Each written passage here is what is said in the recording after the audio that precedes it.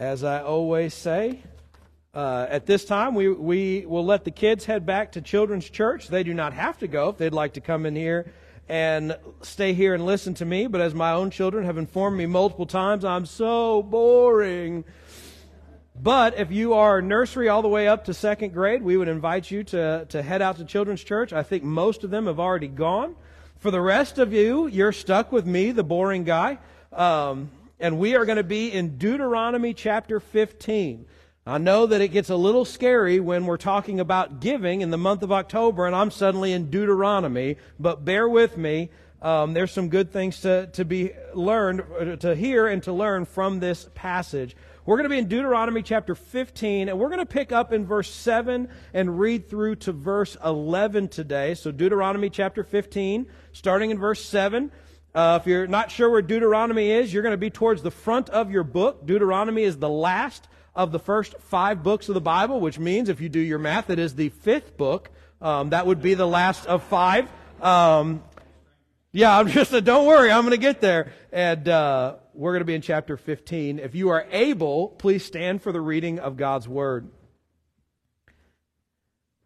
In Deuteronomy chapter 15, starting in verse 7, we read these words. It says, "If there is a poor man with you, one of your brothers, in any of your towns, in your land, which the Lord your God is giving you, you shall not harden your heart, nor close your hand from your poor brother. But you shall freely open your hand to him, and shall generously lend him sufficient for his need in whatever he lacks. Beware that there is no base thought in your heart, saying, the 7th year, the year of remission, is near, and your eye is hostile towards your poor brother, and you give him nothing. Then he may cry out to the Lord against you, and it will be a sin to you. You shall generously give to him, and your heart shall not be grieved when you give to him, because for this thing the Lord your God will bless you in all your work and in all your undertakings. For the poor will never cease to be in the land. Therefore I command you, saying, you shall freely open your hand to your brother, to your needy and poor in your land." Please be seated. Now, as my children have grown up a little bit in the last few years, something really remarkable, kind of very interesting, has happened in my household recently. It was something that I did not expect. Not necessarily a bad thing, but something that came to mind as I was reading this passage today. See, in my house, something that's happened in really the last year that has kind of changed some of the dynamics of my household, in that both of my daughters have gotten a job. And woohoo! So rent money's coming in. No, obviously not. But they have both got a job. Both of them are earning their own money. Lainey has gotten one, working hours over the summer and free time. Audrey has been dog sitting and earning an income from that. And this fascinating thing has happened with my daughters when they started earning their own money. And to be sure, there are, and it's really kind of fascinating because what's happened is suddenly the value of money is a very different thing to them now. And it came to a point where suddenly you realize that the things that they thought were totally worth the money when it was my money is now suddenly not really worth it anymore when it's their money. And rest assured, my kids still have money and spend money without hesitation when it comes to Starbucks. And let me tell you, the thrift shops in town have not been suffering with Lainey now earning her own income. But suddenly the Luton girls have a very different perspective of money now that it's their own money. And oh, the joy on both my face and on Liz's face when they come to us in Target or Walmart or wherever it is we're shopping and they ask us to buy something and we get to look at them and go, "You have money." And that look of both shock and exasperation when suddenly they realize that they would have to actually spend their own money on the silly trinket that they are asking me to buy. And I love it because you watch them go, "Can I have this?" And you go, "You have money." And they go, "Ugh." And wouldn't you know it, that thing goes back on the shelf. It's amazing. And I love every second of it. Money does a funny thing to us. And especially when it's our own money. See, when we're young, we don't have much thought to how much something costs or how much we have to spend to do those things. And really, in a lot of ways, we even in our, regardless of age, we're pretty generous when it comes to us. And for, some of us, we may be, and I know that I got some moms in the room, and I know how you moms think, because I married one that's a mom now. You're like, "Oh, I don't spend that much on myself," but you wouldn't hesitate to do something for your kids. And you grandmoms in the room, you'd be spending money on them grandbabies. Yeah, the grandpas are going, "Yes."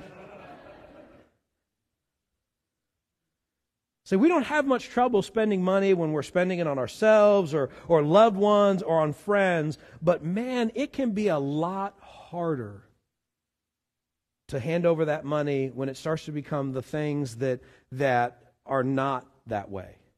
When we start talking about giving to strangers or to charities or to even just people with we really don't have that close connection. Suddenly we get a little bit tighter with our money. And that's not necessarily or inherently a bad thing, but it is something to realize that it just gets harder because we start to think of the other things we could spend that money on.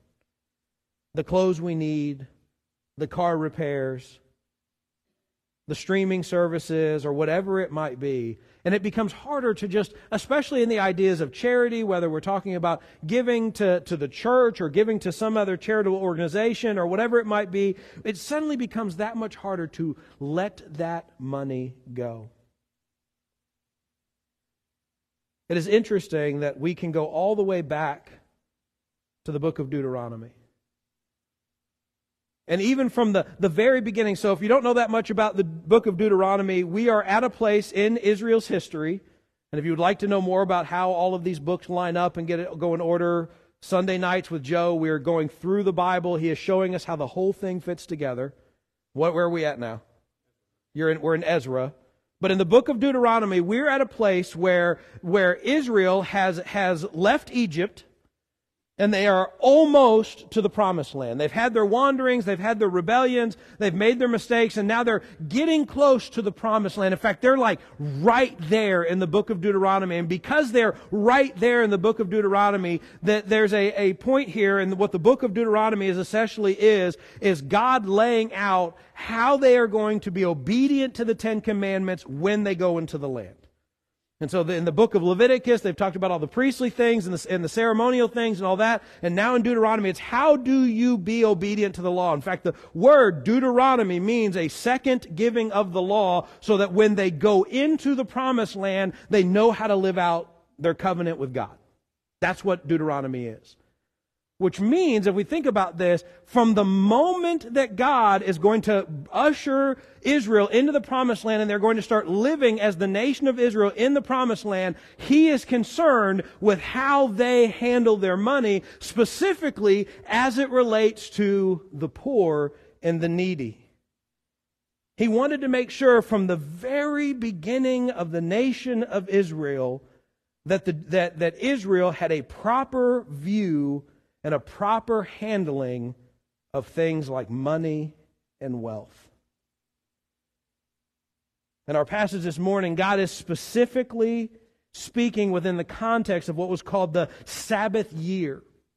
And the idea behind the Sabbath year was, in the Sabbath year, all outstanding debts among the nation of Israel would be nullified, would be canceled out, and everybody would get a fresh start during the Sabbath year. And God is giving His teaching as it relates to this. And in the midst of all of this teaching, God's heart is revealed. And we can look at this and begin to understand how God wants us to view money and wealth, and even with that, the poor and needy and the charitable things that we do. So I want to pull out some principles for you today to help you kind of understand what Jesus is communicating to the nation of Israel and how that might affect how we handle our wealth and how we handle things today.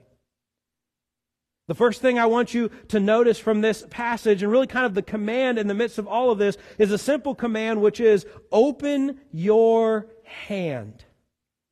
Look again at verses 7 and 8. It says this, it said, "But if there is a poor man with you, one of your brothers, in any of the towns in your land, which the Lord your God is giving you, you shall not harden your heart, nor close your hand from your poor brother, but you shall freely open your hand to him." God instructs the nation of Israel to give freely and generously to those who have need. Now I want you to notice here in that idea of generously and freely in the passage, when we look at verse 8, it says, "But you shall freely open your hand to him, and you shall generously lend him a sufficient amount." That idea of freely and generously is not so much about, initially, that first part of it is not so much about how much. That's really not what he's concerned about in that beginning part when he says you will freely open your hand, you will generously lend to them, but rather it is talking about the attitude in which you give. Paul speaks of this same concept in 2 Corinthians chapter 9. In verse 7 it says this, "But each one must do just as he has purposed in his heart, not grudgingly or under compulsion, for God loves a cheerful giver." So in this kind of initial thought of what it means to give and how God wants us to handle our finances, he immediately and right off the bat says, listen, start with your attitude. And I don't want you to start in this thing with just saying, well, God's making me do this. I guess I have to if I want to be obedient to the law. And then we hold on to our hand. Have you ever seen like in a television show or anything like that where someone's taking the money and the person's having a hard time giving it up and you see the person have to kind of eventually just pull it out? That's not the vision that Jesus is communicating to this, but rather, listen, there are going to be poor people in your midst. He's talking about Israel. There's going to be people who have needs. Meet those needs and have a good attitude as it comes to meeting those needs. Now, this is a thought process that we absolutely have to have. And instead of saying to ourselves, I have to do this, we should say, God has blessed me and met my needs. Now I get to be a blessing to others by meeting someone else's needs.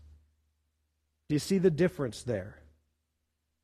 One is that under compulsion, under duress, doing so with a tight fist hand and allowing some to slip through, but still doing so with a level of judgment and unhappiness about it, while the other one recognizes that what we have is a blessing of God to begin with. And because God has blessed us, and I would argue that the very fact that you are in this room right now, everybody here is wearing nice clothes. All of us here have homes. All of us here probably have internet in our homes except Mike, but that's a choice. Sorry, Mike. All of us here have been blessed exceedingly by God. And because we have been blessed exceedingly, we need to be eager to bless others through how God has blessed us. Now, this is not to say that God does not speak at all about amount and what it means to give. In fact, look again at the text in verse 8. It says that you shall open freely your hand to him, and you shall generously lend him sufficient for his need in whatever he lacks. The passage does not tell us to be foolish in our giving, but rather to be eager to meet needs. Now, the temptation here, and this is, I have to put this in here because this is me. I'm speaking of myself here. The temptation in a passage like this is to say, okay, we need to be generous, but we need to meet their needs. And so in my mind, I'm like, okay, if I'm not meeting a need, I'm not giving. And I can start legalizing, well, if you hadn't bought a Big Mac, then you'd have money to do this. And then, so you know what? I'm not giving anything. Because I don't want to enable somebody. That's me. Just giving you a window into my mindset sometimes. And when I don't have an open hand, and when I have a closed hand, it's because I'm thinking, well, they made that choice. They put themselves in that situation. They could, if they made just 2 or 3 different choices, if they just quit getting their Starbucks coffee, they'd have plenty of money to do all this other stuff. So I'm not giving to that. Amen. However, that's not what it's saying here. And we need to kind of fight against that inclination to want to stand as their certified financial planner and judge and ruler and say, does this person have a need? Do I have the power, do I have the ability to meet that need? Then I need to meet that need. And not ask, how did they get to that place? What does it need? Is there a way that they can misuse it? All of those things, and just simply ask ourselves, do we have a need? Can I meet that need? I'm going to meet that need. And I definitely believe that we should err more on the side of meeting that need than on not meeting that need. Jesus also spoke about this generous giving in the Gospel of Luke, and in Luke chapter 6, starting in verse 34, we read these words. He says, if you lend to those from whom you expect to receive, what credit is that to you? For even sinners lend to sinners in order to receive back the same amount. But love your enemies and do good and lend, expecting nothing in return, and your reward will be great. And you will be sons of the Most High, for He Himself is kind to ungrateful and evil men. Be merciful, just as your Father is merciful. Man, when we talk about opening up our hand, when we look at the example that Jesus gives us, and then not only gives us, but teaches us, it says, lend expecting nothing in return, for He Himself is kind to ungrateful and evil men.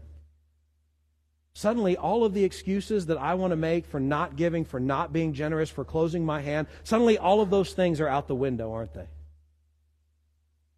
And if I'm left with the example that I have in Christ, I realize that I am to open my hand and give generously.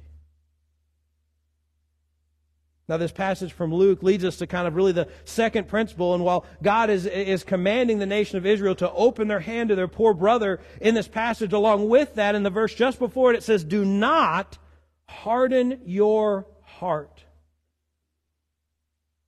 Jesus says that if you lend to those and you expect from whom you expect to receive, what credit is that to you? I believe that this is a reference to Deuteronomy 15. And there's this mindset here when he talks about this thought in his head. Verse 9, beware that there is no base thought in your heart saying, the 7th year, the year of remission, is near. Now there's a mindset that is going on, a warning that is coming into this passage here where they're saying, if you have a brother in need, I want you to picture this for a second. You have a brother in need, you see someone in your life that has a need, and their mindset is, if I lend to this person, the year of remission, the year of forgiveness of debt is like right on us. And if I lend, and they don't pay me back in the very short amount of time, which they probably can't, that's why they're in the situation they're in. If they don't pay me back, I have to just forgive it, and that is a bad investment. And so the thing that God is warning them against is don't look at it and say, hey, if I lend, I'm probably not going to get that money back, therefore I won't lend it. I'll find an excuse, I'll find a reason not to, because I'm not going to give him that money and then not get it back somehow. And if we're really honest, even when we think about giving and being generous, even to a degree, and even our charitable things and those type of things, often we're wanting a return on our investment, aren't we? We're hoping that if we lend to somebody that we're going to get something out of it. And if we're not going to get something out of it, we have a very hard time doing this. We often ask ourselves the simple question, how is this going to benefit me? When we give our money to the church, we ask, does this mean that the pastor is going to visit me whenever I want him to, that he will be at my beck and call, that they will offer programs and services that I like and I want to be a part of, that they're going to give me a free t-shirt, or who knows what else? When we give to a charity, we ask ourselves, am I going to be recognized for this, or is this going to further some other thing, or is this going to be a networking opportunity for my business? When you give to an individual, it's the question of, will they show me gratitude? Will they repay me? Or will they in some way, shape, or form owe me that I can call them later? We are giving, to be sure, but we are still hoping for that return of investment. And if there is not one, we are tempted to say no or ignore that the person actually has a real need. Jesus warns us, or God warns Israel in this very thing. In fact, this is what Jesus says in Matthew chapter 6. He says, so when you give to the poor, do not sound a trumpet before you, as the hypocrites do in the synagogue and in the streets, so that they may be honored among men. Truly, I say to you that they have their reward in full. But when you give to the poor, do not let your left hand know what your right hand is doing, so that your giving will be in secret, and your Father who sees what is done in secret will reward you. Jesus quite literally in our passage says, do not worry about the return on investment. Do not worry about the attention or the payback. Do not worry about the benefit or the influence that you will gain. Do not worry about what people will think about you or how you may turn this at a later date to get something that you might need. And he says that when you do that, and you are expecting the recognition or the influence or some sort of reward in this life, he says you may get it, but that is all you will get. And that the giving that we do out of love and obedience to the Father will be missed. But when we set those things aside and we give not for a return, not for influence, not for attention, not to further your business ventures or get an award, but you give just because you love God and He told you to do it. And when we give for those reasons, it says that then you will get a reward. And it's a reward that will far exceed those that we might get in this life under the sun. See, ultimately, in the midst of all this, and this is the thing that I think is at the heart of what God is teaching us in this passage, is He is teaching Israel to value obedience and trust in God over the wealth that they will experience in the land of Israel.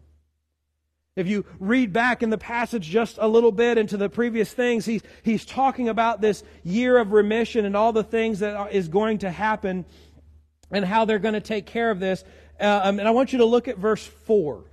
So go back to 15, and I want you to look at verse 4, and that's going to give you a little bit of an insight on how what God's going to do with Israel. Verse 4, it says this, however, there will be no poor among you, since the Lord will surely bless you in the land which the Lord your God is giving you as an inheritance to possess.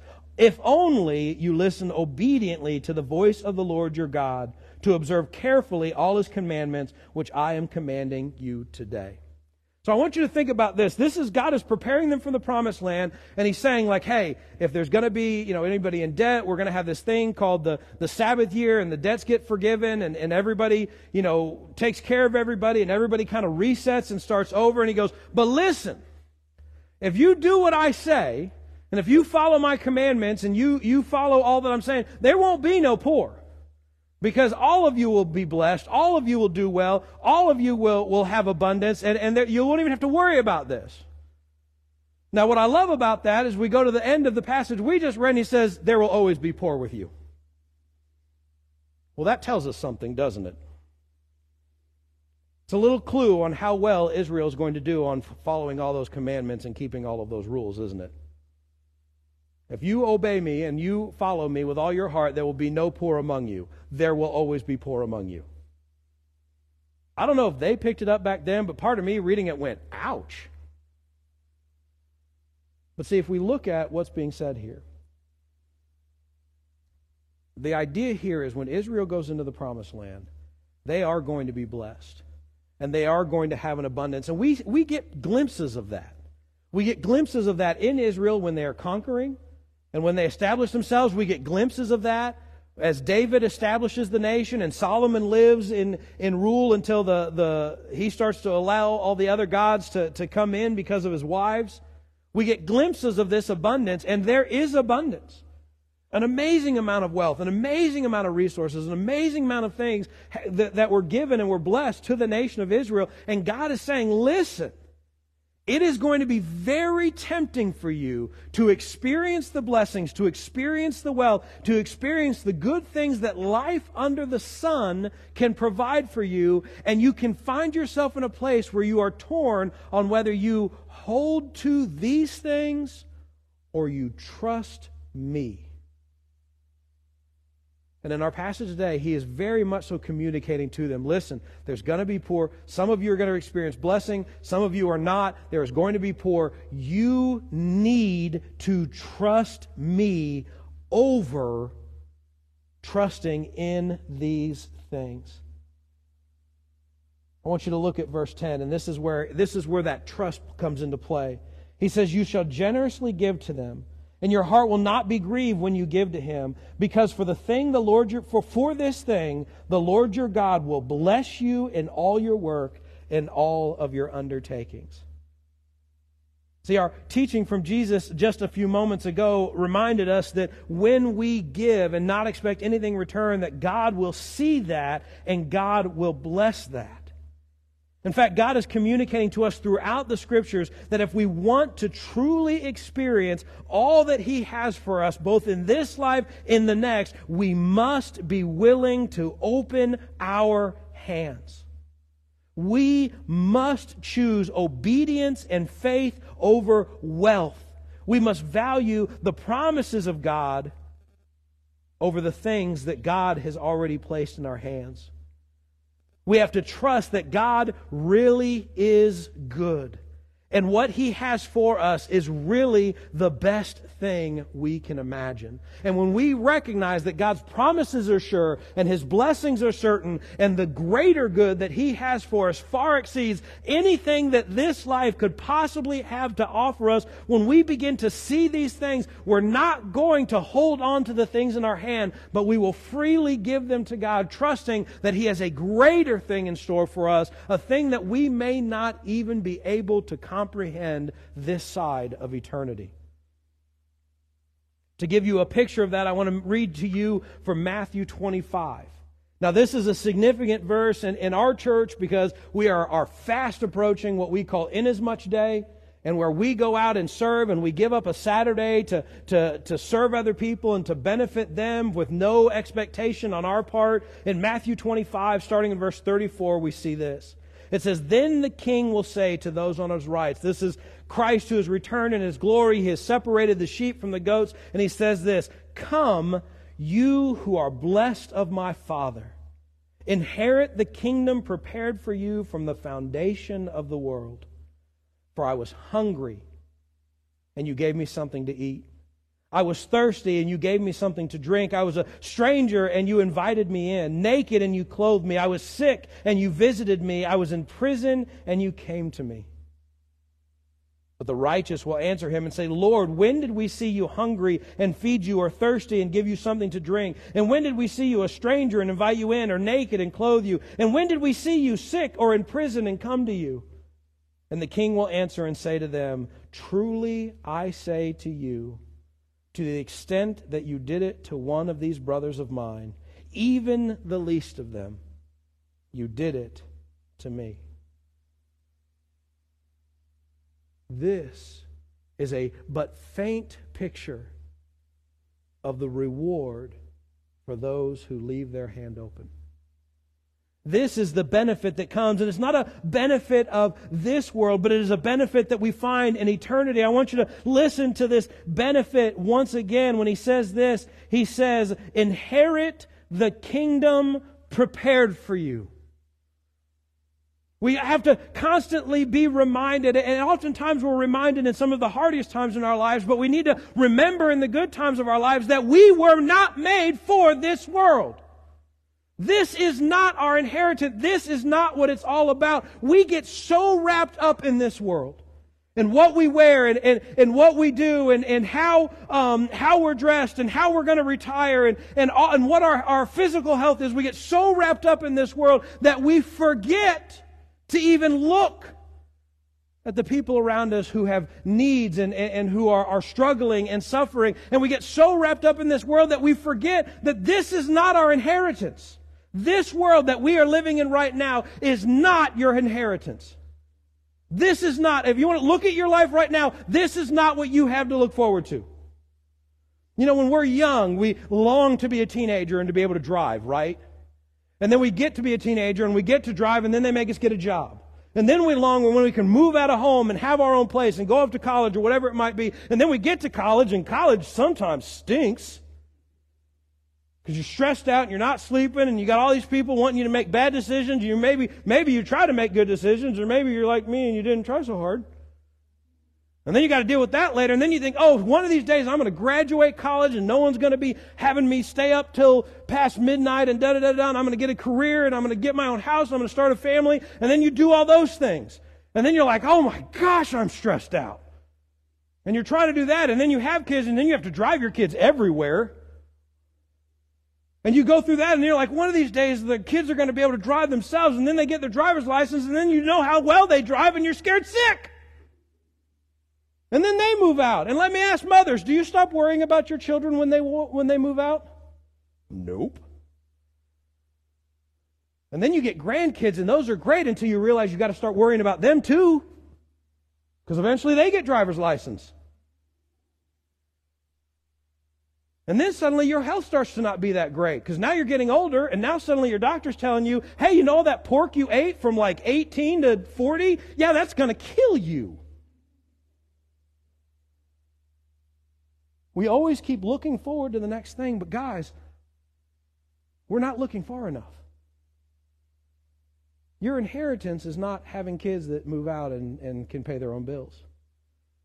Your inheritance is not finally paying off your home and being able to maybe one day retire. Your inheritance is not retirement. Even if you're one of those cool people that retires on a cruise ship and just goes around the world all the time, that's not your inheritance. In fact, our vision is too small when we think that our inheritance is something in this life. But we have a kingdom that God has prepared for us since the beginning of time. And if we will put our faith in God and the gospel and His promises, and we trust Him, and we keep our hands open and allow Him to use all of the blessings and all the things that He gives us throughout this life to further His kingdom, then our inheritance is in eternity. And we get to go, we get to be with Jesus in His kingdom as co-rulers forever, which is far greater than anything any cruise ship or Florida retirement community or any other thing we can think of has to offer in this life. And these things that Jesus says in our passage today, when he says that you were hungry and I was hungry and you fed me, thirsty and gave you drink, I was a stranger and you invited me in, I was naked, you clothed me, I was sick and I was in prison and you visited me. These are not the things we have to do to inherit that kingdom. Rather, they are the natural result of us fully placing our trust in Jesus. And when we have fully placed our trust in Him and we believe that He is Lord and that we will follow Him, these are the things we do because we trust Him. See, all of this and the generosity and the giving is not we do it because we have to or we do it because a book tells us to. No. The reason is, in fact, God reveals the reason even back in Israel's time. In Deuteronomy 15:15, He says, "You shall remember that you were a slave in the land of Egypt, and the Lord your God redeemed you. Therefore I command you this today." Well, we can New Covenant, that same line. Why are we generous? Why are we going to help people? Why are we going to do things for other people? Because you were once a slave to sin and a slave to this world, but the Lord your God redeemed you. He sent His only Son, who lived the life you couldn't live, to be your Redeemer. He died on the cross for your sin, and He rose from the grave 3 days later. The word redeem literally means to be bought, to buy someone out of slavery. See, Israel was enslaved to Egypt. We are enslaved to sin by the very words of Jesus. And God sent forth His Son to pay for our redemption. And because we are a saved people, blessed and set free, we respond in obedience. And we are generous with those who have need. The challenge here today is to remember how God has redeemed us and how He has blessed us, and to further that blessing in generosity to other people. Now, I want you to hear me today. This is not just a sermon about giving, but rather it's a reminder that we have been saved through Christ. And if you are with us today, we could care less what you do with your money if you do not know Jesus Christ as your Lord and Savior. Because the reality is you can give to all the charities you want to, and without a relationship with Jesus Christ, it profits you nothing. It starts with a relationship with God. It starts with that statement that we read from Deuteronomy 15:15, and we know because of the gospel that we are redeemed through Christ. And if you're with us today and you do not have a relationship with Jesus Christ, that's where it needs to start, by believing that Jesus is everything He said He is, and that He lived a perfect life, and He died on the cross for our sins, and He rose from the grave 3 days later. And you believe that with all of your heart, and that you confess Jesus as the Lord of your life. It has to start there.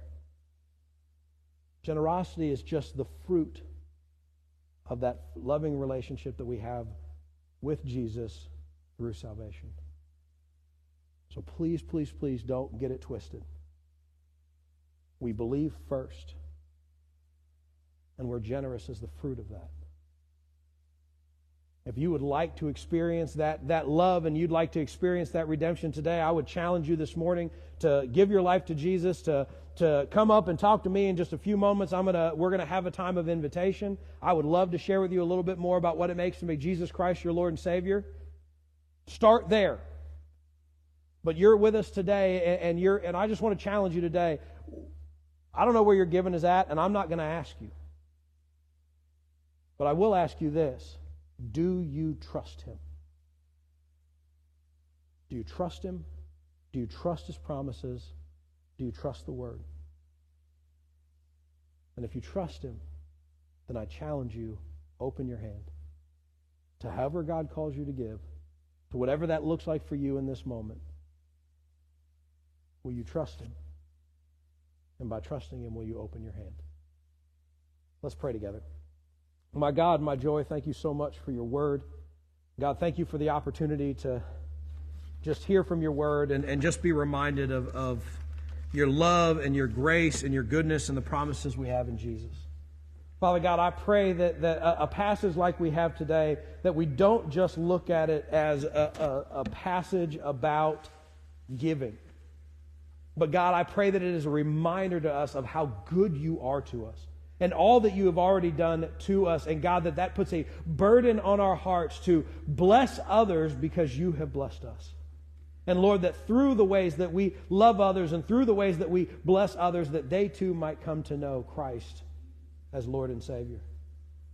God, I pray that you would teach us what it means to keep our hands open for those that are the least of these, for those that are the poor and needy among us, for those that need to experience your love, and a lot of times in very physical, real ways. And God, I pray that you would put that burden on our heart, that you would show us how we are to live that out, and God, that we would do that very thing. God, we praise you for these things. Lord, we trust you in all these things. And God, if there is anyone here today that needs to give their life to Jesus, Lord, I pray today is the day they do it. We ask these things in Christ's precious name. Amen. Number 232, The Power of the Cross. Let's stand together as we sing.